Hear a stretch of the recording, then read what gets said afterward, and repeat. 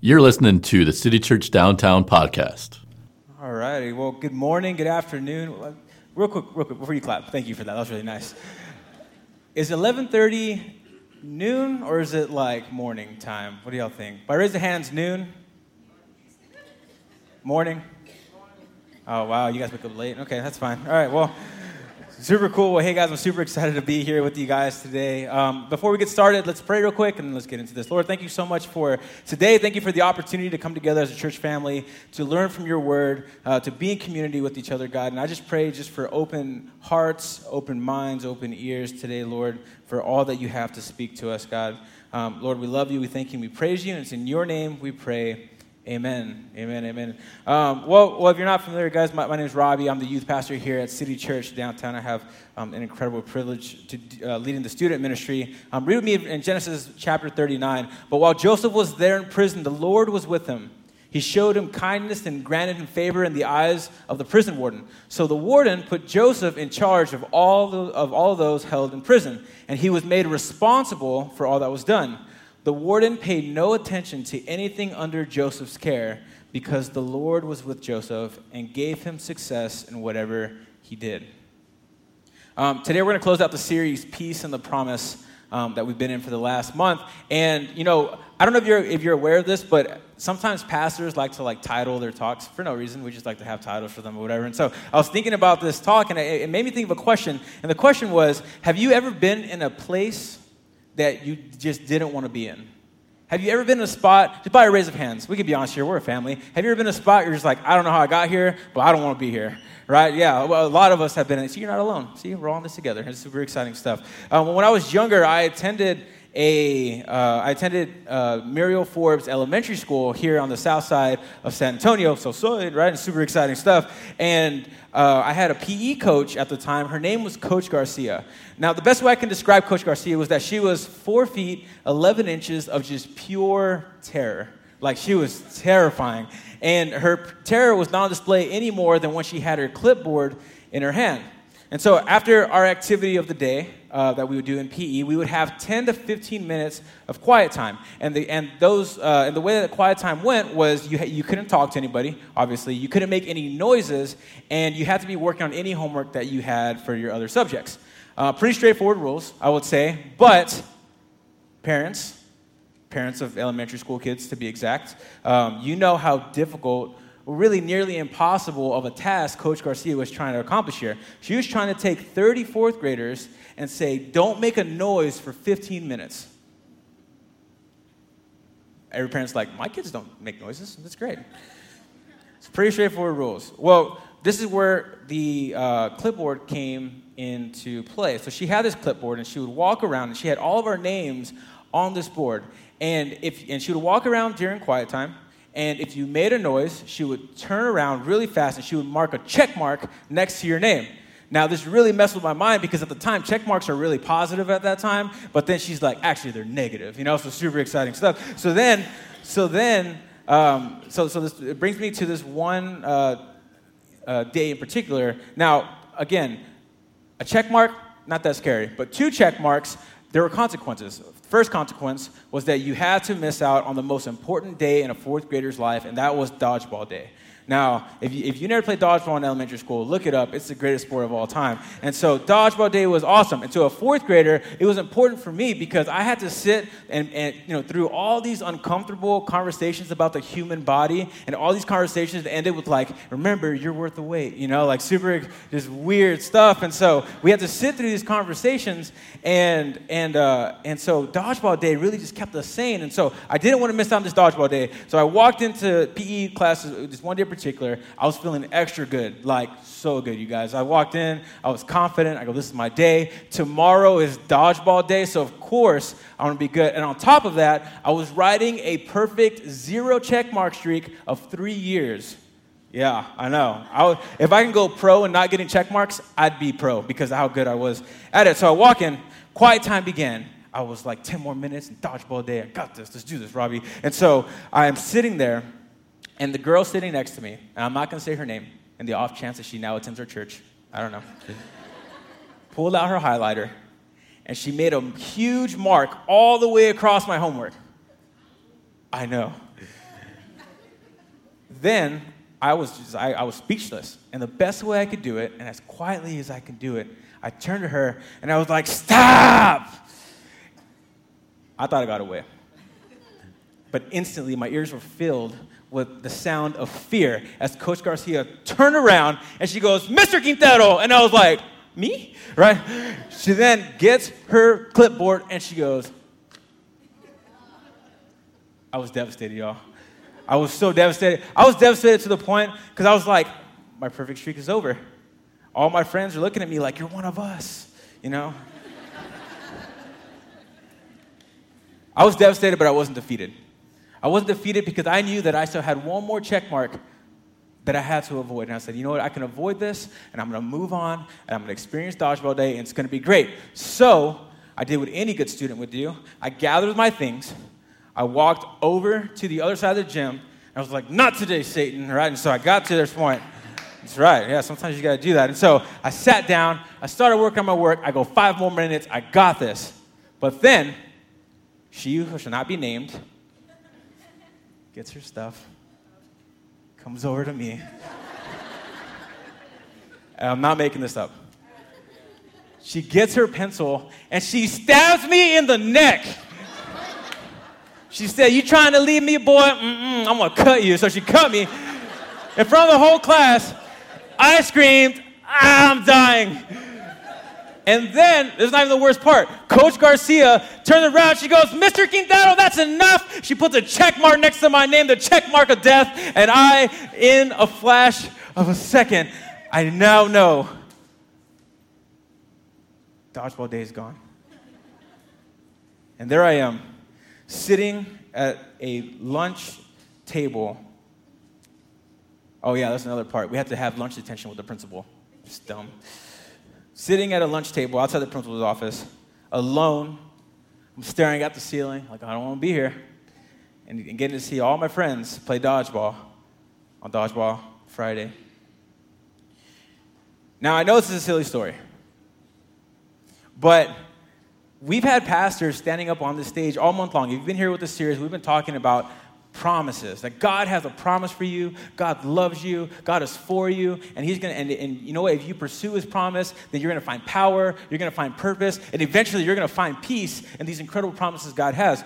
But some of you today, if we're being honest, feel exactly like some 4th grade kid sitting at a lunch table thinking to yourself, "Man, I did all the right things. I moved away from the situation that was getting me into trouble. And here I am in a place that I don't want to be." You know, maybe some of you guys hate your job. And you are going to work every day, and your boss is the worst, and you're experiencing just crap at work, yet you know your family depends on you, and so you go to your job anyways because you have to provide, and you think to yourself, "Man, I don't want to be here." Or maybe, you growing up, you had these brilliant dreams and hopes, for your life. Like you wanted to be a nurse, you wanted to be a doctor, you wanted to be the president of the United States. You had all of these ambitions, yet you find yourself struggling to make ends meet, and you're thinking to yourself, "Well, how did I get here? I don't want to be here. I don't deserve to be here. I'm doing all the right things." Or, perhaps you're trying to live out your faith.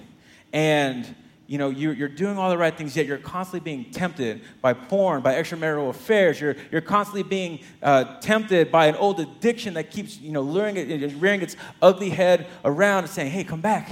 This is your life." Yet you're trying everything you can to run away from it, and yet you're constantly finding yourself alone and isolated. And I know that feeling of isolation can feel terrible, and it can leave you just questioning everything that you know about God. Like, "God, are you there? Do you care about me? Is there even, is there really a hope in a future for my life? Like, is there anything good that's going to come out of this?" And that's an ugly feeling. And we know it's an ugly feeling because then we try to take that situation, that isolation that we're experiencing, and we try to fix everything on our own, which we know, well, if you're like me, makes it way worse, and you end up in the spot even longer than what you want to be in. And again, you feel like that 4th grade kid sitting at a lunch detention table while the rest of the world gets to enjoy Dodgeball Day, and you're stuck here. Now, whether you're in this situation right now or you know somebody who's in this situation, I want all of y'all to apply this big idea today, and that big idea is to persevere because peace is promised. Persevere because peace is promised. None of us are immune to these moments of isolation. None of us are immune to these seasons, but we're going to push through it because peace is absolutely promised to each one of us, and we're going to look into that today. So a person that I feel like displays our big idea, really well is a man by the name of Joseph in the book of Genesis. Now, I had you guys read through Genesis 37 through 51 this week. So if you read, just by raise of hands, just tell me if you read them. You can be honest with me if you did your homework. Awesome, cool, virtual prize. Congratulations. All right, super cool stuff. Well, Joseph is, if you're not familiar with who Joseph is, Joseph is one of 12 sons. He's of Jacob. And Joseph was his father's favorite son. Now, if you have a favorite in the family, then you know that the favorite child gets like all the best gifts.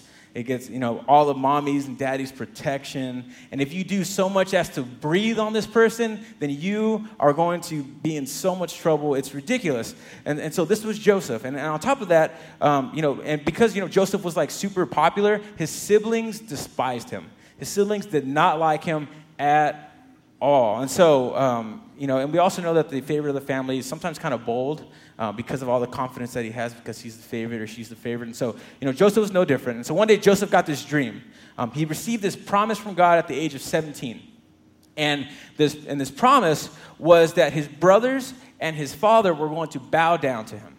And so, being the confident dude that he is, went and told his brothers and his dad this dream. And as you can imagine, he was met immediately with rejection. The Bible says that his father rebuked him, and his brothers plotted to kill him. But being the nice people that his brothers are, they decided, hey, you know what? We're not going to get anything if we kill this guy. We should just sell him into slavery. And so they sold him into slavery, and there Joseph finds himself in Egypt in the home of Potiphar, and now he's now working as a slave for this man. Now, something you have to know about Joseph is that Joseph was confident, not because he was the favorite, but he was confident because he knew that every situation that he found himself in, no matter what it was, that God was with him through all of it. And he was confident that God was walking with him and wouldn't ever leave him through any situation he faced. So here, Joseph, with that same mindset, is working as a slave, and he's doing everything that he's assigned to the best of his ability because he knows that God promised him something and that God will not leave him in this situation. So he begins to rise through the ranks. He starts rising through the ranks. Eventually, he becomes second in command to Potiphar's house, and he's in charge of everything. Well, then, as a slave, doing all the right things, as you can imagine, as the way that this talk has been going, something bad happens. And so Joseph is there, and Mrs. Potiphar comes along. And the best way I could describe her is like she's kind of a floozy, So she sees Joseph, a handsome man, successful in all he does, and he goes, "What's up, Joseph?" Super excited. And so Joseph sees Mrs. Potiphar is totally into him, so he gathers his things, he walks to the other side, he says, "Not today, Satan!" Super right. But then Mrs. Potiphar can't take a hint, gets her stuff, goes over to Joseph. "So, Joseph," and he's like, "No!" And so, instead of stabbing Joseph in the neck with a pencil, she accuses him of raping her. She tells her husband, "Joseph raped me, and you got to do something about it. You got to do something. This guy Joseph's the problem." And so Potiphar's like, "No mess with my woman." So he goes, grabs Joseph, and we pick up here in Genesis chapter 39, verse 20. Joseph's master took him and put him in prison, the place where the king's prisoners were confined. Joseph, after doing all the right things, now finds himself in a spot that appears to be the wrong place for all the good that he has done. Joseph is now cut off from the people that he knows. He's cut off from the world that he knows, and he's cut off from his family. And now he finds himself isolated at a detention table outside of the principal's office, and that table takes form as a prison cell. So now we have Joseph, who's isolated, alone in a prison cell, and now he's facing a question that we all have to face when we experience moments of isolation like this. And the question is, who are you when nobody else is looking? Who are you when nobody else is around? And so Joseph here is facing that. And so you find yourself in this place today, and you can only feel like you're trapped in this prison cell, and you're like, "I'm isolated, I'm alone, I don't see myself getting out of this, I want to believe in God's promises, but right now my situation does not seem like it's going to go that way." Then I'm going to show you guys, and we're going to walk through 3 ways that we can view our isolation so that we can persevere towards the peace that is promised to us. The first way, isolation is not a permanent destination. I want you to view your isolation as a destination that is not permanent. It is temporary. It is a season. And it can be a really good season for you. I want you to know that God will sometimes pull you into these moments of isolation because there's a purpose behind it. He wants you to be in a spot that is so vulnerable, that is so alone, that the only thing, literally the only thing that you can lean on is Him. He wants you to be able to lean simply on just Him, nothing else. No Netflix, no Hulu, no boyfriend, no girlfriend, nothing. Like, He wants you to lean specifically on Him. What I'm not advocating right now is that you go, I'm a lone wolf. You know, like, I don't need anybody. I'm a lone wolf. I'm going to be a one-man wolf pack. I'm going to walk this whole life because you know what? No, because I can't trust anybody. Like, that's not what I'm saying. And ladies, I'm not saying, like, that you need to walk around with solely the mindset of, like, I don't need no man. I'm an independent woman. Like, that's important, and I get that. But what I am saying is that some of us have not allowed ourselves to be in a situation, to experience a life that is so uncomfortable or alone or isolated to where God is the only being that we can lean on. And so, this reminds me of, every year as we wrap up our school semester for City Youth, when we get into our spring semester, we have like a senior night for our seniors, or the last night in youth group. We're kicking them out and we're saying, go be an adult, super exciting stuff. And I typically give them a Bible. And in the Bible, I'll usually write like a super sappy note. And it's like, you've grown up so much, like all this fun stuff. But I always reference Proverbs 3, verse 5 and 6. And if there's anything I want you to take from this, if you haven't been listening to me this whole entire time, I want you to pay attention now, because this right here, I want you to walk away from this. I want you to be reminded of this, because this is super important. You can read with me. Trust in the Lord with, what's that word? Oh, come on. Not all of you said it. Like, what's the deal? Trust in the Lord with of your heart, and lean not on your own understanding in that's good. In all your ways, submit to Him, and He will make your path straight. Trust in the Lord, and He's going to make your path straight. Trust in God, He makes your path straight. Trust in God. If you don't remember anything, just know I could trust in God, and no matter what my situation is, He's going to make it straight. He's going to make it work in my favor. If I lean on God, then He's going to have my back through everything. And Joseph knew that. He saw this. He saw his isolation. And instead of sitting there and being like, I don't want to be here, I don't deserve to be here, why me? He said, no, I'm going to lean on God because He has my back, and I'm confident in that. I'm going to walk with that confidence. So again, persevere, because isolation is not your permanent destination. Second point I want to make is isolation is an invitation.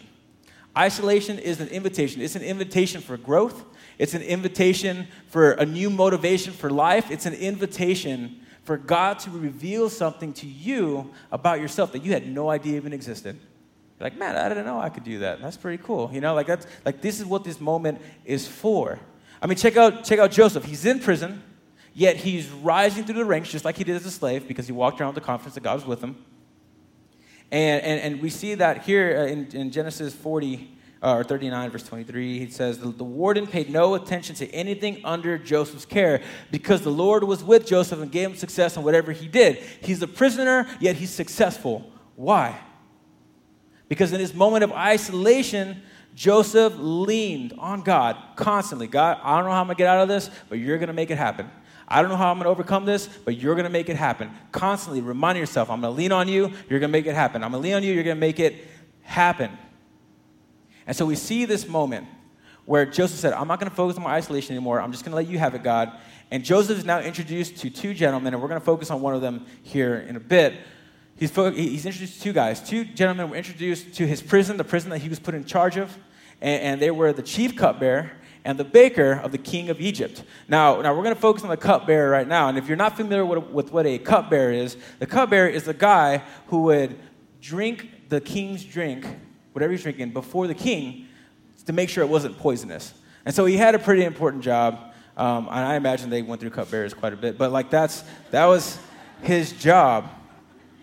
And so one day, these two guys were sitting around. They were super bummed out. They didn't know, they had these dreams, and they didn't know what they meant. And so Joseph sees them, and we're going to pick back up here in Genesis 40, verse 6. When Joseph came to them the next morning, he saw that they were dejected. They're upset. They're bothered. So he asked Pharaoh's officials who were in custody with him in his master's house, "Why do you look so sad today?"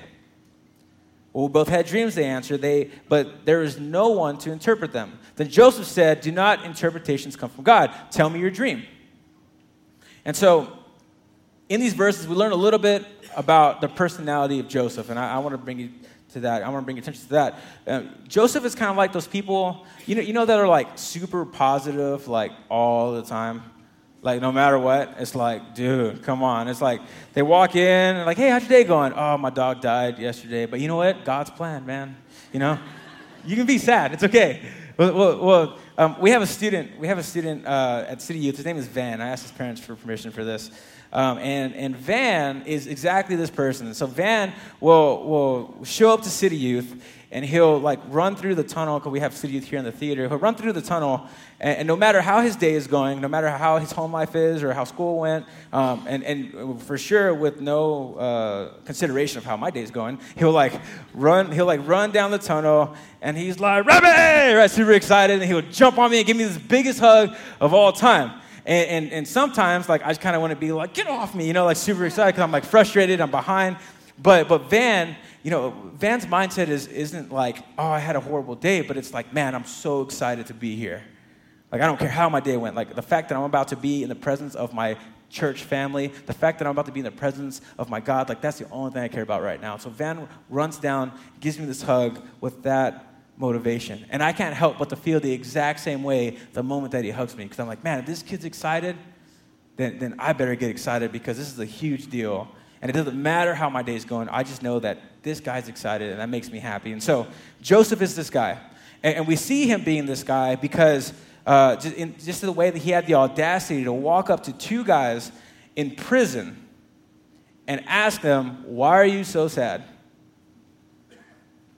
I don't think you heard me. He walked into prison and looked at two guys and were like, "Why are you so sad? We have each other. Like, this is good." So they tell him, "Man, I'm burdened with this dream. I have this dream. I don't know what it means." And so Joseph could have, in this moment, could have been focusing solely on his isolation. "Man, I'm isolated. I'm alone. I'm in this place I don't want to be in." But instead, he sees this invitation. He goes, "Man, here's an invitation. Heck yeah, here we go. Let's do this." And so he goes and he asks these guys, "Hey, why are you so sad?" They go, "We have this dream." And he goes, "Well, don't dreams come from God?" "Well, I know God, so tell me your dream." He takes the invitation to serve these guys. And I want to remind you, and I want to tell you that if you find yourself in a spot you don't want to be, or even if you just came out of the spot, like, it doesn't matter where you are in life. It doesn't matter what step you're in life. Like, it doesn't matter at all. What matters is that you understand that God can use you right now. I want you to get that. God can use you right now, right where you're at. You don't have to have it all together. You don't have to, God can use you right now. Guys, I don't have it all together. The other day I was pumping gas and I left the gas station before taking out the pump. Like, I don't have it all together, but yet God can still use me. God can use you right now. It's embarrassing. And so Joseph understood that. Joseph knew, hey, you know what? I know God can use me right now. And so he tells them their dream. The cupbearer tells them the dream, and Joseph goes, okay, well, in 3 days, Pharaoh is going to pull you out of prison, and he is going to reinstate you. You're going to get your job back, and it's going to be awesome. And so the cupbearer is like, dope, bro. Hey, good looking out, man. Like, all this cool stuff, right? And so Joseph goes, cool. He goes, before you leave, I want you to know this. Don't forget about me. Don't forget what I did for you here today. When I was younger, I got forced out of my house. I was rejected by my family.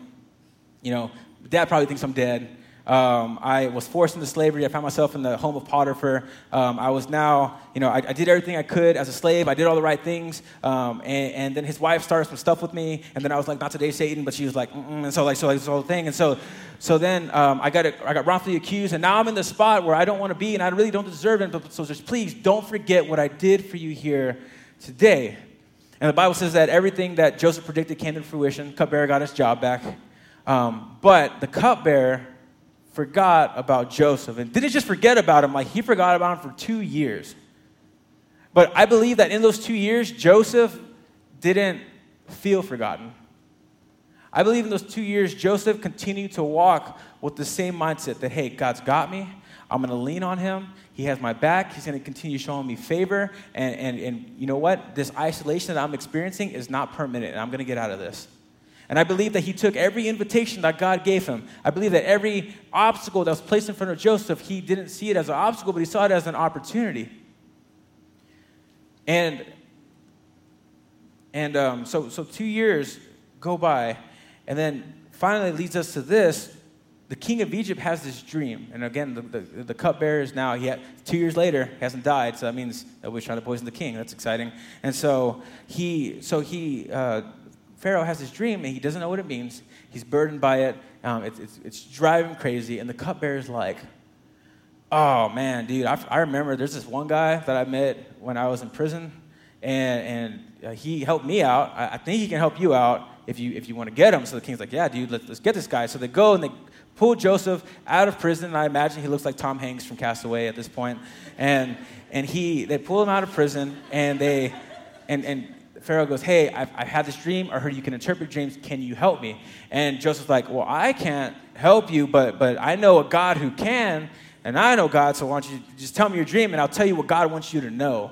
And so Pharaoh tells him, just spills out his heart. Probably takes like 2 hours, and they're just going, and I'm just kidding, I don't know how long it takes. But Joseph goes, okay, this is what God wants you to know. This is what your dream means. For the next 7 years, Egypt is going to experience great abundance. You're going to experience just amazing amounts of just food. And then for 7 years after that, you guys are going to experience famine. Like, you're not going to be able to grow anything. It's going to be just barren, nothing. And so Joseph, again, took his isolation and said, I'm not going to look at it as that. I'm looking at his invitations to serve. And so he served the guys in the prison, and now he's having the opportunity to serve in the biggest stage of his life. And, it took him saying, hey, you know what? I'm going to just keep doing what I'm doing and keep staying confident that God is with me. And that's why we here at City Church, we encourage you guys to serve as much as possible. Serve, on a Sunday team, serve at City Youth on Wednesday nights, join a tribe, get involved, because if you're so fixated on your isolation all the time and you think to yourself, I'm so alone, I don't want to be here, all this stuff, then you're going to miss out on so many opportunities for God to use you. And so, we see Joseph here now telling his dream, and Pharaoh's like, dude, bro, like, where have you been this whole time? Like where have you been hiding? And Pharaoh's like, man, I've been serving, or Joseph's like, I've been serving up in Kid City this whole time, I just went through recovery, I went to PTO, then I started serving in the cafe. Like, man, people at City Church are a mess, but like, it's fine, because, I love serving, or man, I've been serving in the parking team this whole time. Like, take your opportunity and serve, because I believe in time, God's going to say, man, I know where you've been hiding, and I have a bigger purpose for you. I have an impact that I want to make through you. It may be in somebody's life. It might be on stage. I don't know, but I know that God is going to make an impact through each one of you and can. Which leads us to our last point, and it's isolation can often lead to your elevation. It can often lead to something incredible. Something incredible that God has planned to do through you way before you're even born. And so we see that here with Joseph. And now Joseph makes his plan. It's so incredible that Pharaoh's like, hey, you're going to be put in charge of Egypt. Like, other than me, I'm the only one that's going to be, above you. You're going to be in charge of all of Egypt. And so he plans to store food for 7 years, all the abundance. Stores. And then for 7 years of famine, they're prepared. And Egypt is really the only place that's prepared, because nobody else knew this was coming. And so Egypt is prepared. And so all these countries from all around are coming to Egypt because they have the food, and they're going to buy the food. And then we see that all the countries, including the country that his family lived in, has to now come to Egypt and report to Joseph to receive permission to purchase food from them. And that includes his brothers. And so we see here now Joseph was the governor of the land, the person who sold grain to all his people. So when Joseph's brothers arrived, they bowed down to him with their faces in the ground. at the age of 17 years old, Joseph received this promise. At the age of 17 years old, he began to face rejection, slavery, prison, isolation. But none of those things stopped him from constantly pursuing the promise that God had put in his heart. Joseph persevered because he knew his isolation wasn't permanent. He persevered because he knew that his isolation would present invitations for him to have a new motivation for life, for him to live his best life possible, for him to discover something new about himself that he didn't even know existed. Joseph persevered because he knew that eventually God was going to elevate him out of his isolation, and he was going to put him in a spot that his dream and his vision and his promise would come true. Joseph persevered because he knew that if he leaned on God, then peace would be promised to him. Guys, if you persevere with the mindset of all these three things, know that peace is promised to you at the end of this. It may not feel like it right now, but I promise you guys, it is. And it took Joseph to the age of 41 to be able to live out the promise that was placed on his heart. But imagine if he gave up, and imagine if you give up. And so I want to encourage you here that if you find yourself in a moment of isolation right now, you find yourself in a spot, you're like, I don't want to be here. I'm doing all the right things, yet I still can't seem to get out of this position. Your life hasn't gone to plan. You hate your job. You hate your boss. You're struggling to make ends meet. Your addiction keeps coming back around. If you find yourself in this situation and you're crying out to God, I don't want to be here, keep persevering because of all that is promised to you. Keep persevering because at the end of all this, there is peace to be had. And at the end of all this church family together is going to celebrate with you like crazy. And we're going to walk through this moment of isolation with you as well. And I can stand up here and I can tell you for a fact that peace is promised to you because there is no greater promise that delivers that peace than what Christ did for us on the cross. God saw a world of people that were going to be rejected, that were going to be tested, that were going to be isolated because of the change that was happening in their lives. And he put a plan in place through his son Jesus by sending him down to this world to live a perfect life and to die this incredible death for you and for me. And all we have to do is believe in that, and we then have every single opportunity to view our isolation as a destination that is no longer permanent. And we have every opportunity to view our isolation as an opportunity, not an obstacle. We have every opportunity to view our isolation and walk with confidence that if I lean on God, he's going to pull me out of this and I'm going to be used for his purpose. And so let's all bow our heads together and let's pray. And if that's you, if you're somebody who walked in here today and you've been doing everything on your own and you're like, man, I'm isolated, I'm alone, and nothing is working, and you want to be in a spot where you can lean on this God that I'm talking about that will have your back no matter what you go through, then it simply starts with believing in your heart that there's a God out there who loves you so much that he would give up everything just to give you the opportunity to live out the promises that he has given you. So that's you. Let's just pray together. You can say this to yourself. You can say it out loud. All you have to say is, Lord, I acknowledge that my life this far has kept me from you.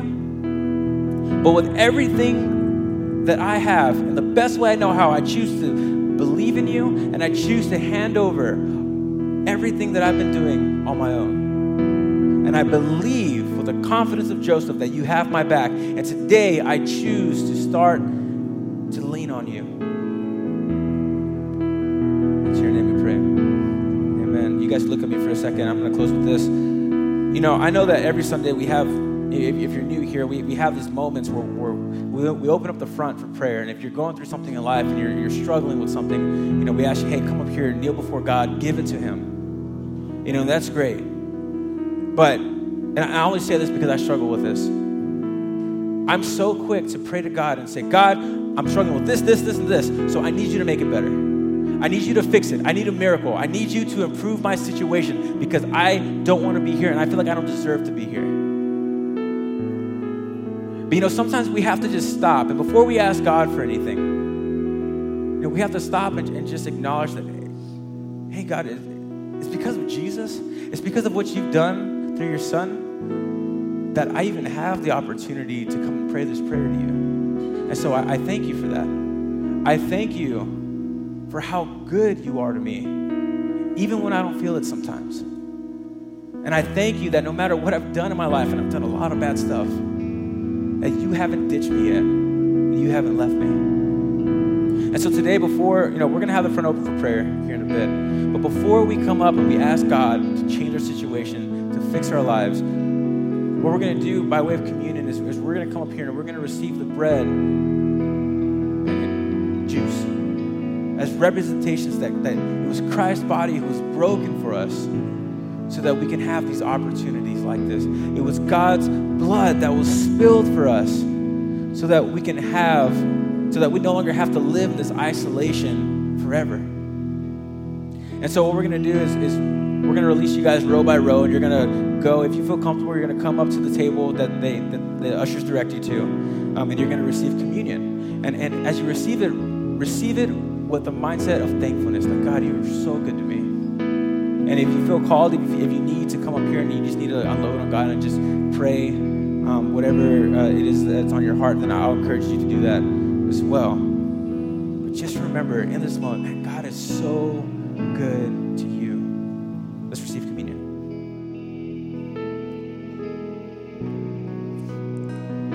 Lord, thank you so much for who you are. God, we know that you hear us when we share everything that's on our heart, everything we're burdened with, God, everything that life just throws on us, God. We acknowledge that you hear us, and we walk with confidence, Lord, that you are for us and that you are going to make our path straight. And so God, as we leave here today, I pray that we each walk boldly with that confidence. That no matter what we go through in our life, no matter what level of isolation we experience, that we can walk fully with a confidence and say, my God is with me, my God is for me, and my God is going to make this right. And so, Jesus, we love you, we thank you, God, and we praise you for all that you are. You are so, so good to us. In your name we pray. Amen. Amen. Amen. Thanks for listening. For more information, visit citychurchdowntown.com.